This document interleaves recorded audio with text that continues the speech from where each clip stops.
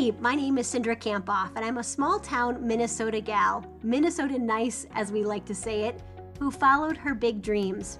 I spent the last 4 years working as a mental coach for the Minnesota Vikings, working one-on-one with the players. I wrote a best-selling book about the mindset of the world's best, and I'm a keynote speaker and national leader in the field of sport and performance psychology. And I am obsessed with showing you exactly how to develop the mindset of the world's best so you can accomplish all your goals and dreams.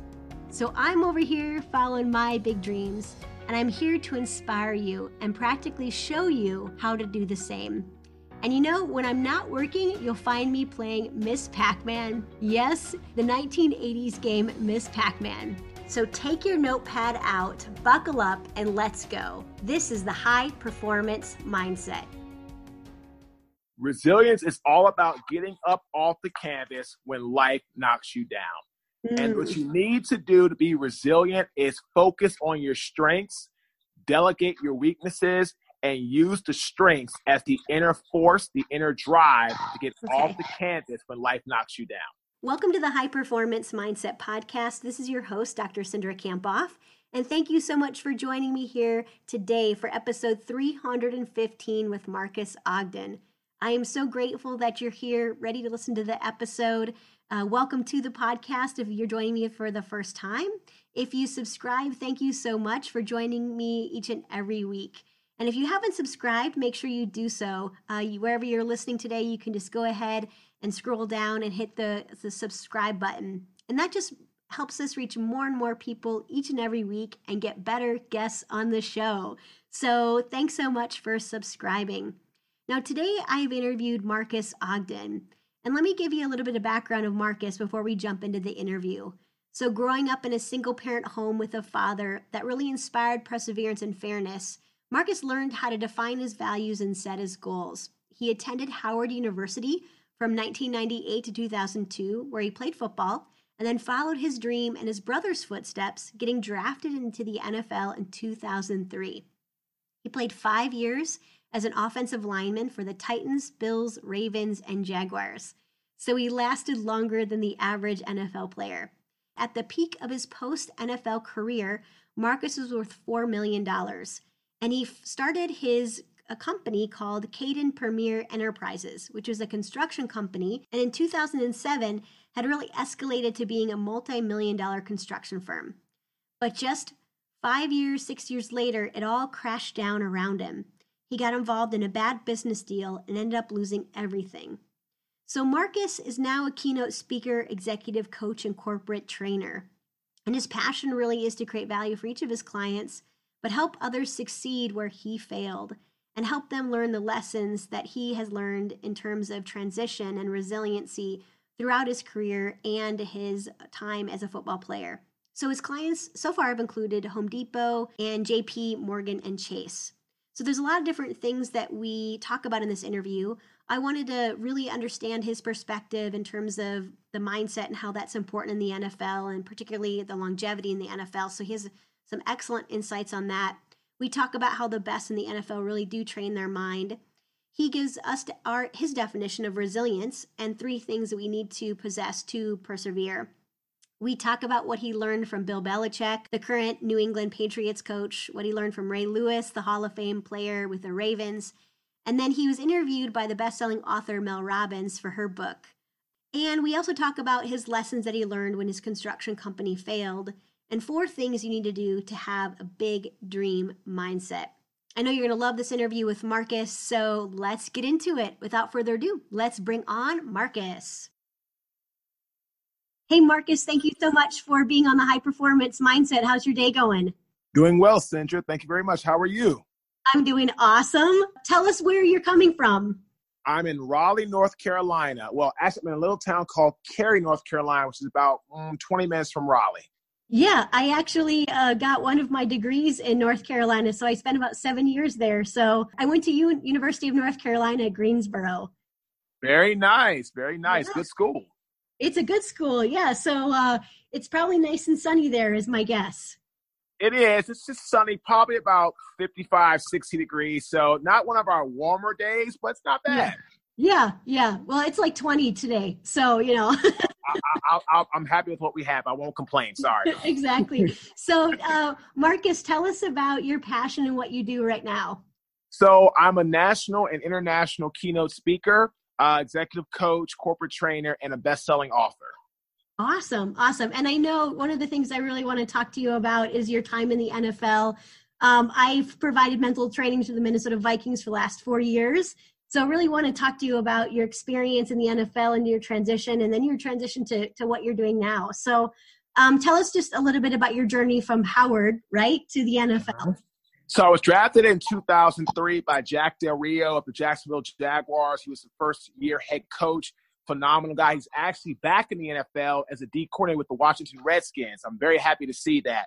Great coach, great leader. The NFL was a great opportunity, a lot of fun, a lot of great memories, great friends. But like you mentioned earlier, it's a very mentally tough game. It's grueling on the mind, the body, and it's a lot you have to do every single day, single. So for me, it taught me a lot about teamwork, camaraderie, culture, how to be, more of an effective person when it comes to leadership and being really driven to have a healthy culture. The teams I see do the best in the NFL are the teams that have a strong culture.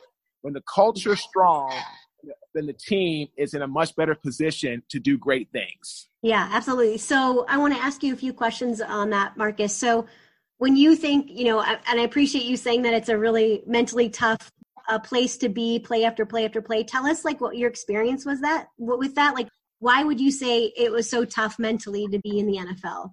Because everybody you're playing is a professional and you're going to get beat.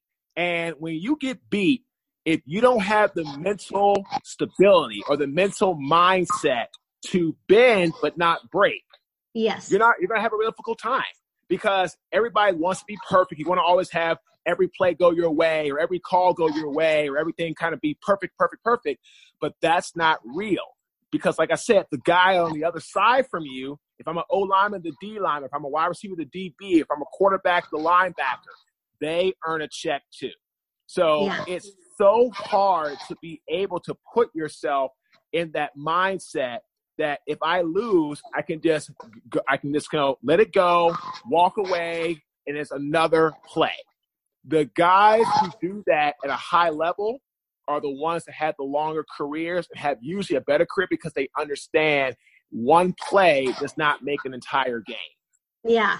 Isn't that so true? And I know you've had so much experience in the NFL with various teams. So when you think about you being able to thrive in that space, what did you have to do to be able to really be at your best play after play? I had to focus on my strengths, what I did well, and I had to really work hard with my coaches, position coaches, coordinators to improve my weaknesses. And I had to learn that constructive criticism is not a bad thing. Okay. And one of the big things that leaders have to learn how to do is take criticism and learn that inclusion and healthy dialogue is the only way to get better. I had a great call yesterday with one of my clients, Liberty Mutual, and they gave me some great feedback from my talk. Nothing negative, but well, Mark, if you did this, maybe it would help out a little bit more. Or if you focused on this, it would help you a little bit more with this. And they were great ideas. They really were.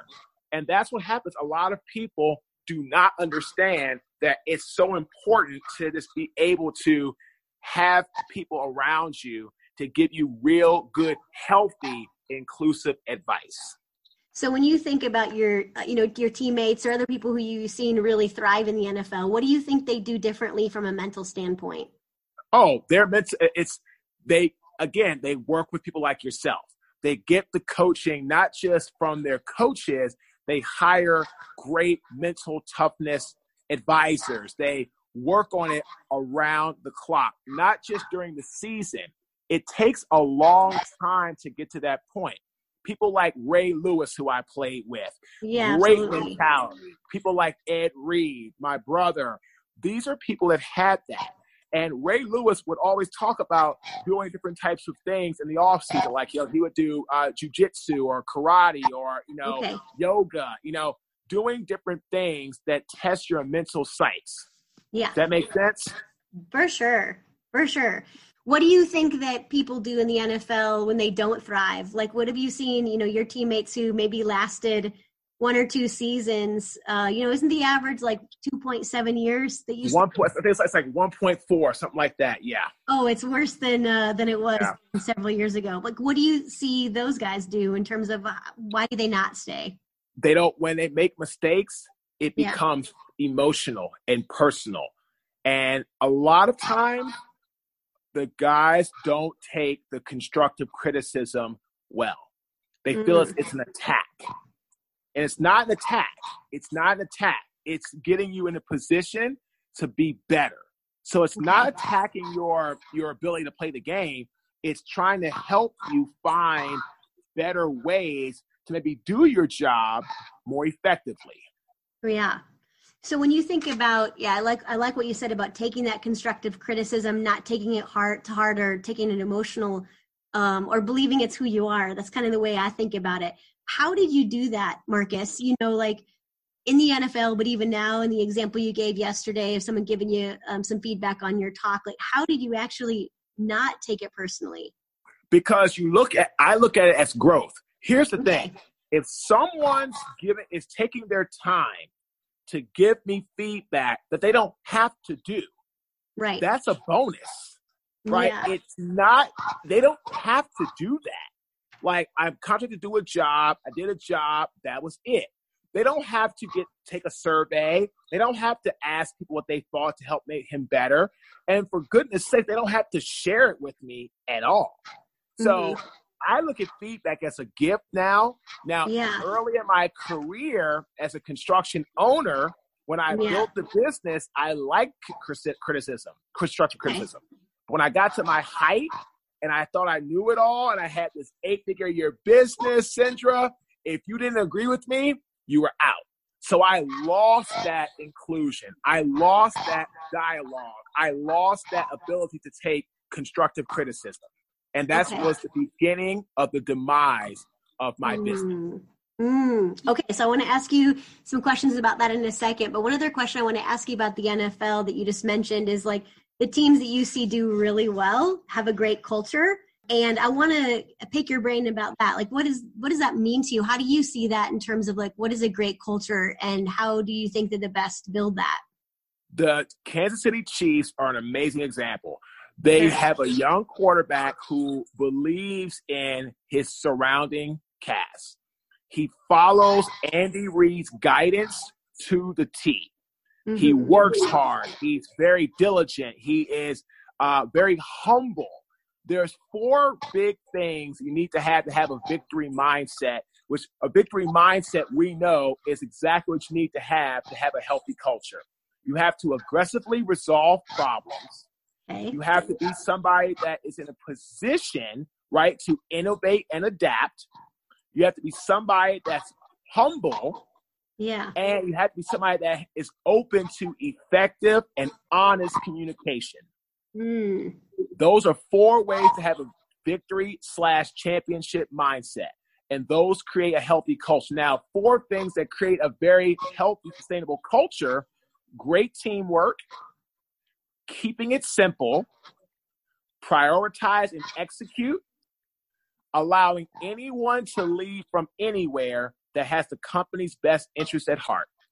And look at the Chiefs. Great teamwork in the Super Bowl. They kept it simple. When 49ers made a mistake, they would capitalize, right? They prioritized and executed. They saw that San Francisco was getting high on themselves in the third quarter, so they made some adjustments. They reprioritized, and they executed the tasks that were set by the coaches.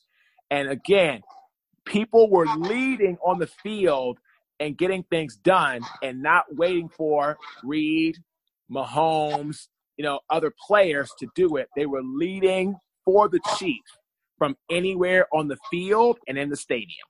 Excellent. So that's how you create a culture. Yeah, love it. And when you say aggressively resolve problems, how do you see the best cultures do that? they find out what the issues are, and they provide solutions. Mm-hmm. They don't look at, well, there's a problem, who's to blame, what's going on, why are you not getting it? Like, instead of having like conversation around who started the problem or who caused it, they have conversation on actually solving the problem. Huge difference. Yeah, it is. Yeah, what do you see the difference being? Like, give us a little bit more insight there. Sure. So basically, like with the 49ers, like, perfect example. Now, when they lost the Super Bowl, John Lynch made a statement, which I thought was totally not necessary to make a day after Super Bowl. Well, I'm a little bewildered why Kyle Shanahan didn't call a timeout in the third quarter. So he's basically blaming Kyle for not doing something at the time. And look at with the Chiefs, what they did. It said, well, we were struggling in the game, but we got together, we had some conversation, we saw that they were running the football effectively, that they were doing more controlling the clock, so we had to readjust our thought process and create healthy solutions to solve the problem of the 49ers dominating the first three quarters. Yeah, that's what they absolutely. did. Yeah, what I'm hearing is like blaming, complaining versus really solving the problem at hand. Exactly. Blaming and complaining does nothing. Mm-hmm. Nothing. Then that's why companies that do it, or players that act like that, they end up out of the league. Or those companies, like my old company, when I had that issue, end up going bankrupt. Yeah. So tell us a bit about that. You leave the NFL. Tell us about your transition out and then starting this construction company, and give us a little insight on how that went for you. So the companies, I left the NFL in 2007, 2008 season. I struggled with transition for about 6 months. Okay. I got hooked on alcohol, everything bad. I found a construction business in 2008, and I grew it from $0 to about an 8-figure business by the beginning of 2012. We were the largest African-American subcontractor in the city of Baltimore and the state of Maryland for 2 years. Wow. And then I ended up going out of business because I got pompous, I got egotistical, and I got arrogant. And I lost sight of how to have a strong, healthy, inclusive environment. And once that happened, Cindra, my staff picked up on it. That, along with a really bad job where I spent about $2.5 million in 90 days and was not paid back by the developer and contractor, I went bankrupt. And I lost it all. What was that like for you, just going from high of playing in the NFL for 4 different teams, to then losing this construction company? Oh, it was absolutely horrible. It was embarrassing. I felt less than a man. I felt that I had no worth. And most importantly, unfortunately, I felt that I had no purpose, no ambition, no drive. And that's what I feel happens to a lot of NFL players when they transition. They have no purpose, no ambition. They don't know what to do next. And when you feel like that, if you can't get out of it, I read an article, Cindra, one of the big reasons that NFL players go broke is divorce. Because when they leave the game, they don't know what to do next. So the wives, they're at the golf course all the time, or they're drinking, or all this stuff. And then they don't really know what to do next. And then the wife feels they have another child on their hands, and they get tired of it. And I can know what that's like because I went through that period between 2013 and 2014 for about 8 months. That was me. Going to a job as a custodian, drinking Miller Lights, 12 packs every night. That's all I could afford. And I was $7 for a 12-pack. That's what I did. And I always was like going upstairs to my room, my office playing video games, like, playing like poker on the machine and literally having no type of ambition. It was Groundhog's Day. Yeah. No goal. That's all it was. When you think about helping the guys transition out better, and what your experience was, what do you think can be done related to that? Because I see it as well, that it's really difficult. Transition in general is difficult, but then you're going from a typically high paying NFL job to they're not sure what. What do you think can be done, Marcus? It has to have players figure out what their strengths are, what their passions are, if possible, before they leave the game. Because at least they know what their passions are and they like to do. When they leave the game, they can create a strategic plan and a tactical plan to stay on course to get where they want to go with that business or with that passion. Thank you. Thanks for your insight there. And when you think about what did you learn, from the construction company and how it failed, what were the lessons that you took that now, have made you stronger? Number one, do not get mesmerized by early success. Number two, do not let confidence become consistent egotistical behavior. Okay. And the third, listen to your trusted staff and advisors. Yeah.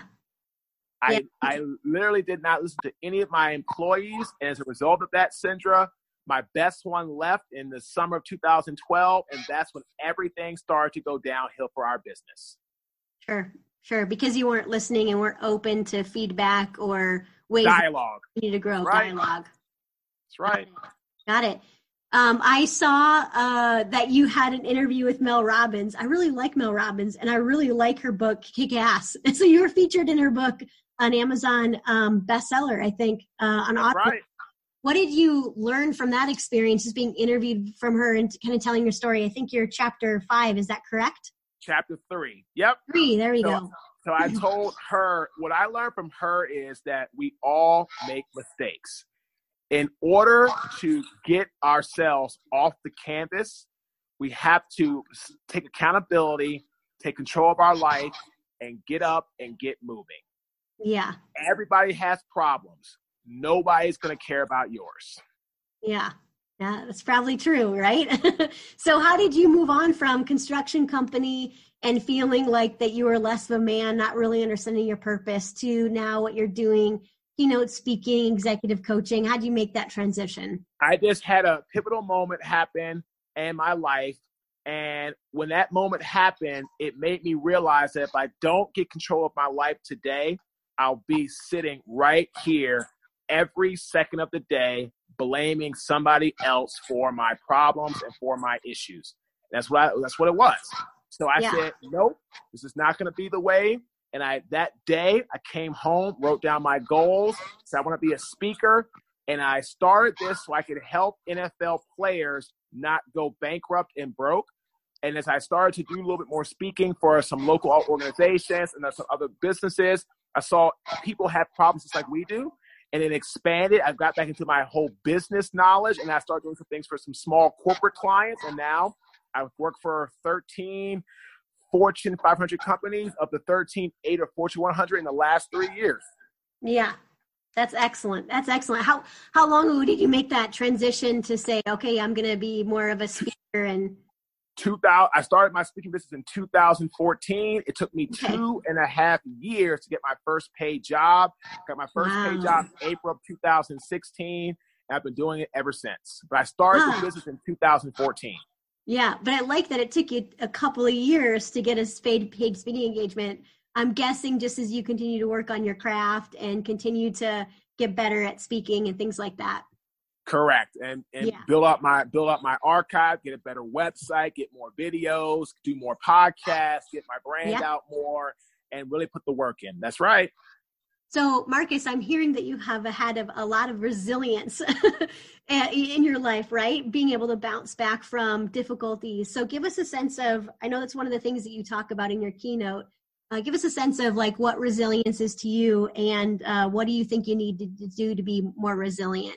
Resilience is all about getting up off the canvas when life knocks you down. And what you need to do to be resilient is focus on your strengths, delegate your weaknesses, and use the strengths as the inner force, the inner drive to get off the canvas when life knocks you down. Excellent. And you've obviously done that in a lot of different ways. Well, how would you tell people to do that? I would tell them, again, whatever their strengths are, focus on that, but then start telling their inner circle what they're good at, what they want to do, because your inner circle is your gold mine. That was how I got my first corporate job, was by doing telling one of my clients, who both his sons were my kids that I trained in football. He worked for NetApp. And as a result of that, Cindra, I got my first non-paid but Fortune 500 corporate client as a speaker. Excellent. From your inner circle. That's excellent.